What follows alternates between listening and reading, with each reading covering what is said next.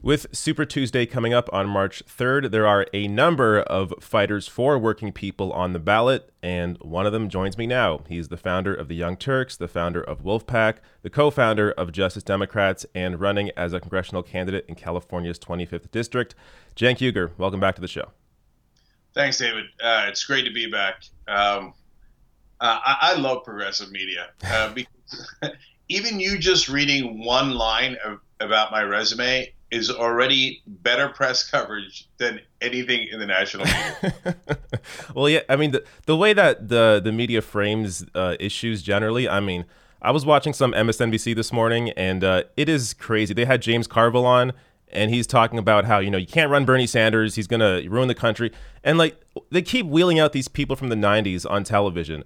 I mean, what is your before we even get to your race or any other issues, what is your take on the media right now and basically the meltdown that's happening? Okay, so first of all, disaster, obviously. Second of all, let's talk about Carville for a second. He said, I don't want to be part of a cult, referring to Bernie Sanders and the supporters. Okay, sorry, James, too late. You already are part of a cult. You're part of the establishment cult that thinks that running a moderate candidate like Hillary Clinton is the way to be electable. You know what cults do? They brainwash you until you believe things that are demonstrably false and can't possibly be true. James, she lost to Donald Trump. Picking someone like her would be the worst idea, not the best idea. Get your parents to get you out of that cult and deprogram you. Hey, James, you thought Joe Biden was the most electable. He came in fourth in Iowa, and he's going to get humiliated again tomorrow in New Hampshire. Get someone to deprogram you. And the way that they do program you and brainwash you is through the mainstream media and cable news in particular. And of all of those, the worst of the worst is MSNBC. Yep. So no channel hates Bernie Sanders and us, progressives, more than MSNBC does. They are the heart of the establishment. CNN is at least open to us. Fox News finds us interesting. They might call us socialists, but they actually from time to time go, well, they make an interesting point about not going to war or standing up for the average guy. MSNBC is like, no, corporate overlords should rule you. By the way, you're in a cult. So do you see this ever changing? I mean, let's just, I don't want to get too ahead of myself here, but let's say a progressive becomes president and there actually is a shift in how people view politics and realize that, hey, you can actually get something done when you have a president on your side in the White House. Is cable news going to then all of a sudden have, Nina Turner as a host on MSNBC, or are they just going to crash and burn with the establishment? What's actually going to, how do you see that all playing out? So that's a great question. First of all, my wife makes a great point about when I get frustrated with the press. She's like, look, you guys are leading a rebellion against the establishment. What did you want them to do? Send you a thank you card? Right? So of course they're going to be against you. And is cable news part of the establishment? They're all part of multi-billion-dollar corporations that are doing great in the status quo. Why on God's green earth would they support people like us trying to do a rebellion? Of course they're not going to support that. What do you think? Out of the goodness of their heart, they're going to like, you know what? Forget profits. Let's just help the average guy. It's never going to happen. Now, but then on the other hand, to your point in your question, David, is, well, they love power and they love sucking up to power. So what happens in a situation where progressives have power?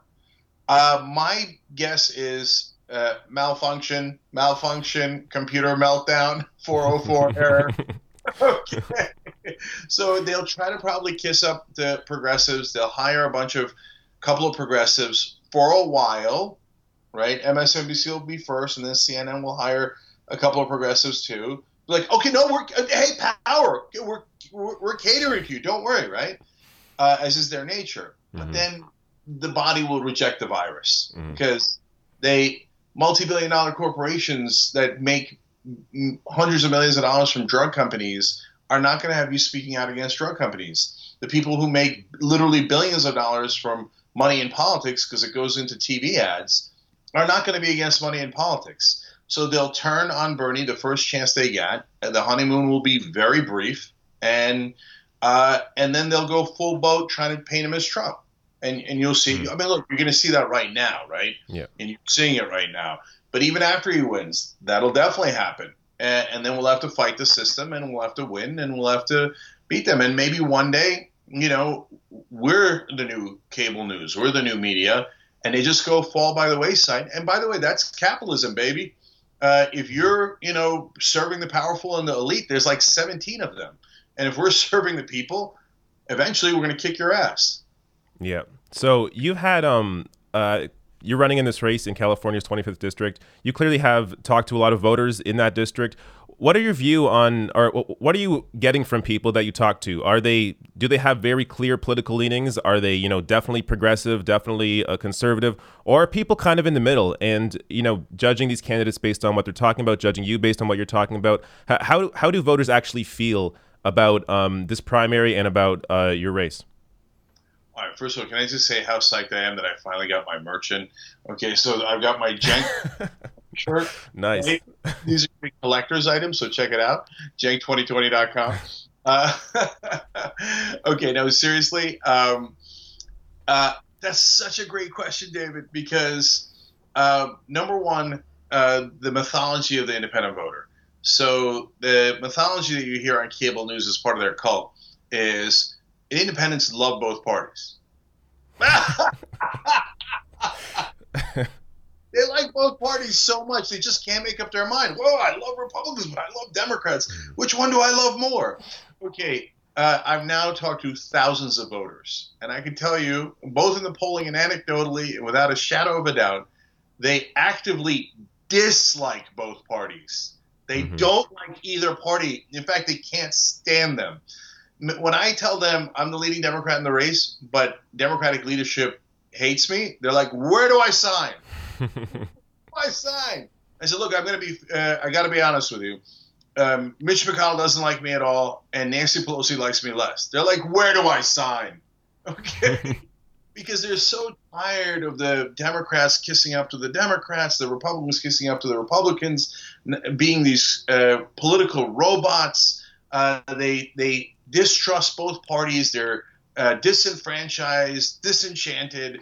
And so when an independent comes in who's a progressive, a populist, and says, I'm going to try to end the corruption and I can't stand the leadership of either party, we win them in overwhelming numbers. So the only question left in my race is whether I could reach those people, whether I have enough money, whether I have enough volunteers, cenk2020.com for both of those, to be able to reach those voters. If we reach Democrats with our message plays way better than the corporate Democratic message within Democrats. I can talk more about that later.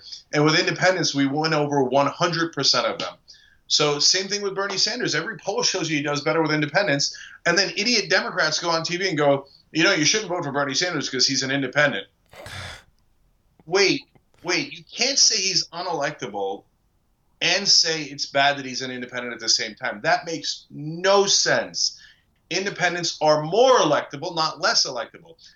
Believe in core Democratic ideas, but don't suck up to Democratic politicians and you'll landslide people. Yeah, and going off that point, I mean, you look at any poll, you look at recent Gallup polls, the majority of people self-identify as independents, and it's been that way for years now. Like, people are definitely rejecting both parties, and that's exactly, as you're saying, that's exactly what Bernie Sanders speaks to, because he fights the establishment in both parties. Now, kind of going off what you were talking about here, I've seen 2 appearances from you on the Talk with Santa Clarita, the radio show with host Stephen Daniels. Now, the first interview I noticed was a little bit heated at points. The second one, I can already see him. This is just my perspective. I already see him opening up to what you're saying and to kind of and being open to these ideas. What is your approach when trying to educate people? Because clearly, to have somebody who is more of a, I guess, centrist or moderate, he may consider himself to be, now being pulled over to your worldview in only 2 appearances, how do you approach a conversation like that with someone who just doesn't agree with you at the start of the conversation? Yeah. So first of all, I'm winning over core Christie supporters. That's my main Democratic opponent.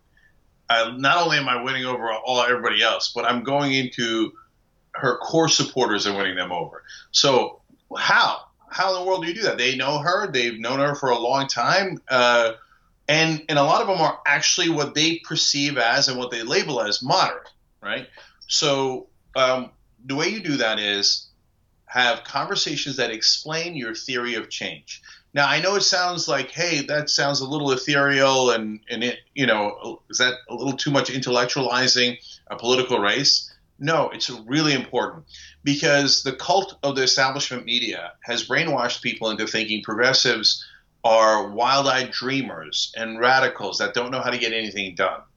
In reality, we're the pragmatists. Why? Because our theory of change is true. What is it? It's to create public pressure until you move legislators in the right direction. So I give example after example. In the civil rights movement, everybody knows, any historian, anyone who's ever studied it, knows that Lyndon Johnson would not have done the Civil Rights Act or the Voting Rights Act without enormous pressure from Martin Luther King and the civil rights movement. What moved him was not any legislator, was not beseeching him, was not being nice to him, but was creating tremendous public pressure. The suffragette movement, they had no chance in the world. How could women get the right to vote when they don't already have the right to vote? And they need an amendment. And 3/4 of the states to ratify. Totally and utterly impossible, right? Mm-hmm. They created tremendous public pressure. It isn't to feel good. It isn't to vent. It is to be practical about how you get to change and how you pass bills. And the other side's point of view is, well, if I beseech Nancy Pelosi and Mitch McConnell long enough, maybe they'll be nice and give me something. Well, when you paint it like that, it's obvious who's right and who's wrong. And they have the wrong theory of change. And people who are honest and smart look at that and go, well, that's true. Mm-hmm. It's obviously true. Yep. So Christy Smith, you brought her up here. She's your main opponent in this race. Is she willing to debate you yet? I know she's been dodging debates. Is this going to happen, or you're not going to end up debating her? So here's the situation. So we were supposed to do a debate. She ran. She got a college that she's gotten funding for to cancel one of the debates. It's so sad. She's run from every single forum, hasn't come. She didn't even come to League of Women Voters Forum. Then finally, on 21st and 22nd, we have a forum on the 21st and a debate on the 22nd. And then all of a sudden, the debate on the 22nd is canceled. Oh, my God. And now we're working on the forum. It should happen. And a lot of people reserve their seats. This should be interesting.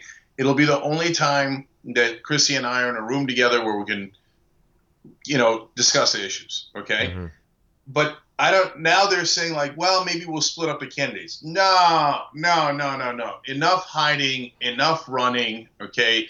It's not about facing me. It's about facing the voters. Mm-hmm. And look, she runs from the media. She runs from debates. She runs from me. Why? Because she has no issues. It's total emptiness. That's why for moderates, roll call called her a dream candidate. Because being full of fluff and air, she sent out 2 mailers. These are the big ads that you do that you get in the mail for the candidates. One of them is, I am pro-veterans. Who's anti-veterans? And the second one was, I am pro-community. Who in their right mind is anti-community? What kind of a monster would be anti-community? Yeah. They make it just vague enough so that, people can kind of apply their own thoughts to that candidate without actually them having to say anything. Like, it's incredible. Like, how are you able to really make your case to people that may be on the fence here if you can't directly, have a debate with somebody who is supposed to be, the Democratic choice from the establishment in this race? Like, how do you make that case to people when you can't even speak to her directly and really compare those two, your records and your policy platforms? So a couple of different elements here. And this is really interesting stuff about running a race. And no matter what happens, I'm super glad that I know all of the nitty-gritty details now that I've lived it, and I can share it with you all. So number one, of course, you're going to do ads. So, she's going to do ads for puppies. I'm going to do ads for Medicare for all and getting higher paying jobs and ending corruption. And we'll see what resonates more. Number two is volunteers and organizing, getting out there. Not only do I have thousands of volunteers, we've now done over 210,000 calls into the district. I mean, nobody's ever seen anything like this. Okay. Wow. So we have an army of people who want this victory so bad because it's important to the movement. It isn't about me. It's about all of us. Mm-hmm. Okay. So meanwhile, she buses in people from outside the district from her Democratic establishment politician friends. They have this little circuit that they do. They bust them in, and they're like, okay, I guess vote for who is it? Is it Christie Smith? I mean, mercenaries. Warriors beat mercenaries. So that's point two. You know what I'm doing? I'm out in the malls. Okay, you go to the AB Mall, you go to the Valencia Mall, you'll see me. Okay, I'm talking to people. I'm knocking on doors. I'm making phone calls. So we're going to outwork them, and we're going to reach people that way. Now, the third thing is debates, et cetera, that where you would go face to face. But she's not the only one running, by the way, David. There's 13 of us in the race, and there's 4 major candidates: me, Christie, and on the Republican side, Steve Knight and Mike Garcia. They're also running for me. Like, Mike Garcia is crazy to run for me because Steve Knight's a former incumbent. Mike Garcia needs name recognition. Man, you'd get a lot of name recognition if you debated me. Everybody would cover that, right? Yeah. But he won't do it because they're all afraid because they got nothing. They got nothing. So that 21st, if they're actually in the room with me, is going to be amazing. But that we don't have a lot of. The last thing is the media. And so the local media, I'm winning them over because I keep talking to them and they keep going, well, that's a good point. That's a fair point. Wait a minute, this guy might actually be right. But in terms of the national media and the other groups, they are the worst. And so, look, I'll give you an example that's really, in a sense, dispiriting. To your point about how do you know who to vote for if you don't talk to them, right? Every Democratic politician and their mother has endorsed Christie, even though she has an F rating from Courage California. That's 100 Democratic groups combined. She endorsed a Republican for her own seat. She's voted with Republicans dozens of times. I mean, she's just one of the most conservative Democrats in California. Okay, I'm not surprised that all the corporate Democrats love that. They're like, oh, and a Republican in Democratic clothing. We love it. We love it. Okay, let's sneak her in. Oh, she'll help our corporate friends, and then we'll see if there's something we can do. That I'm not surprised by. Indivisible endorsed her. Now, Indivisible is part of the 100 groups that Courage California talks to in rating the assembly members. So Indivisible gave her an F rating and then endorsed her. Wow. Now that's insane to begin with. But on top of that, I know those guys. I've had them on the Young Turks numerous times. I've helped raise money for them. I've helped get volunteers for them. I've helped promote their events. And I've talked to them personally. No call, not one question. They just bowed their heads and said, yes, establishment, absolutely establishment. We'll screw over a fellow progressive. Well, I guess they're not progressives. I mean, if you for someone who has an F rating from your group and you won't even talk to the progressive in the race, I guess Indivisible's new name is indefensible. Yeah, that's what these races are really showing now. It's essentially mask off for a lot of these groups who pretend to be progressive, but when it actually comes down to it, you see who they support and who they don't support, and it becomes clear who's actually calling the shots. And in many cases, like you just described, it's not really the progressive people or the movement of people that are calling the shots here. It's the leadership. Let's go to the Iowa caucus now, because this is I'm sad we have to keep talking about the Iowa caucuses like a week later, but Pete Buttigieg. So before the Iowa caucus, Pete Buttigieg stopped an Iowa poll because there may have been one mistake that they heard from one guy. And now you have the actual results littered with errors, but the Iowa Democratic Party has now given the delegates out, and Pete Buttigieg has 2 more than Bernie Sanders, even though Bernie has more votes, and there are all these errors in the Iowa caucus results. What do you take from this? I mean, has this shaken your confidence in the democracy if you can't even count the votes properly? Like, how are people supposed to really take the information from the Iowa caucus results and think that they live in, a democracy? Yeah. So, believe it or not, I'm okay. Here's my sense of it. Look, I always knew progressives had to overcome way more hurdles than any normal candidate. They got to overcome the brainwashing that the entire corporate media does, and even things that we've been told are liberal our whole lives, like NPR and New York Times. Again, some of the worst in media in despising progressives. That editorial that they had for their endorsement, the New York Times, was comical. They just kept calling Bernie Sanders radical. Oh, God, he doesn't even want to represent the powerful. What kind of a monster is this? He wants to represent average people. Radical, right? So you got to overcome that. Jesus, that is a giant hurdle. It is the loudest megaphone in the world. All of the American media blasting out propaganda against all of us. That is an unreal hurdle to overcome. Okay, then on top of that, of course the Democratic establishment is against you, and they're going to do everything they can to try to stop you with all these little tricks, etc. The third problem is we have a broken system. So the Electoral College is broken. So as much as I ridicule them for thinking that the Hillary Clinton is more electable when she didn't win the election, she did get 3 million more votes. Why is she not president? Al Gore got more votes than George Bush. Why isn't he president? It's insane, this system. And here we are now within the Democratic Party. Bernie gets, 6,000 more votes on the first vote, but put that aside because there is a second vote in Iowa. Okay, that's fair. And on the second vote, he has 2,500 or 2,600 more votes than Buttigieg. And they look at that and go, obviously Buttigieg should get 2 more delegates than Bernie. Oh, for God's sake, right? And so, but at the end of the day, David, they're not going to be able to stop it. So everybody knows Bernie won Iowa. So all the idiots on TV can go, well, I mean, Bernie got more votes, but we're giving it to Buttigieg. And you know what that does? People go, screw you. Then I can't wait to vote for Bernie just to show you guys. Yeah. He's got to lead in New Hampshire. Tomorrow's New Hampshire. Oh, it's gigantic. It's gigantic. He's got to win there. If he wins and he wins big, oh, my God. Okay. Now, Biden's had a 20-point lead in Texas for a year. Last poll, Bernie closed it to 2 points. Last poll in California, Bernie's got a 14-point lead. Now, look, it's got to be an outlier. I'm keeping it real. Guys, you got to keep it real. It's got to be an outlier, but in 3 out of the last 4, Bernie's had a sizable lead of at least 5 points in California.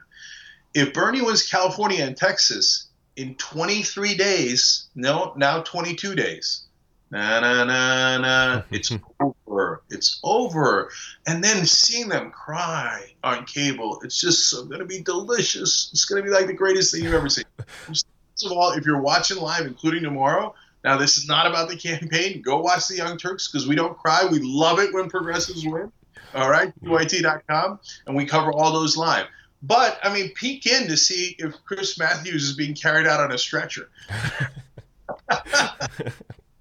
Well, you see them already talking up Bloomberg now. I mean, they're already getting ready for the backup essentially. Like Biden dropped as you described. Buttigieg has no real path past the early states, so it's already looking like they're gonna all be hyping up Bloomberg.